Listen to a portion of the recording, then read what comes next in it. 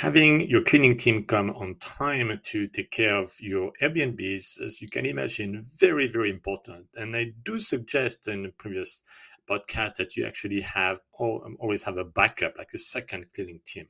You can also strengthen your position, meaning the risk that to lower the risk that your cleaning team leaves by having a contract with the cleaning team. They don't all want to do that, but this would protect you. Like, for example, a 30 days notice.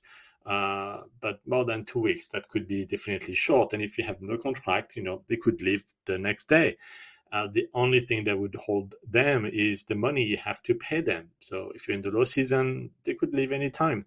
So protect yourself, eventually have a contract, develop, of course, a relationship with them, and make sure that you do have a backup for your cleaning team for the worst case scenario.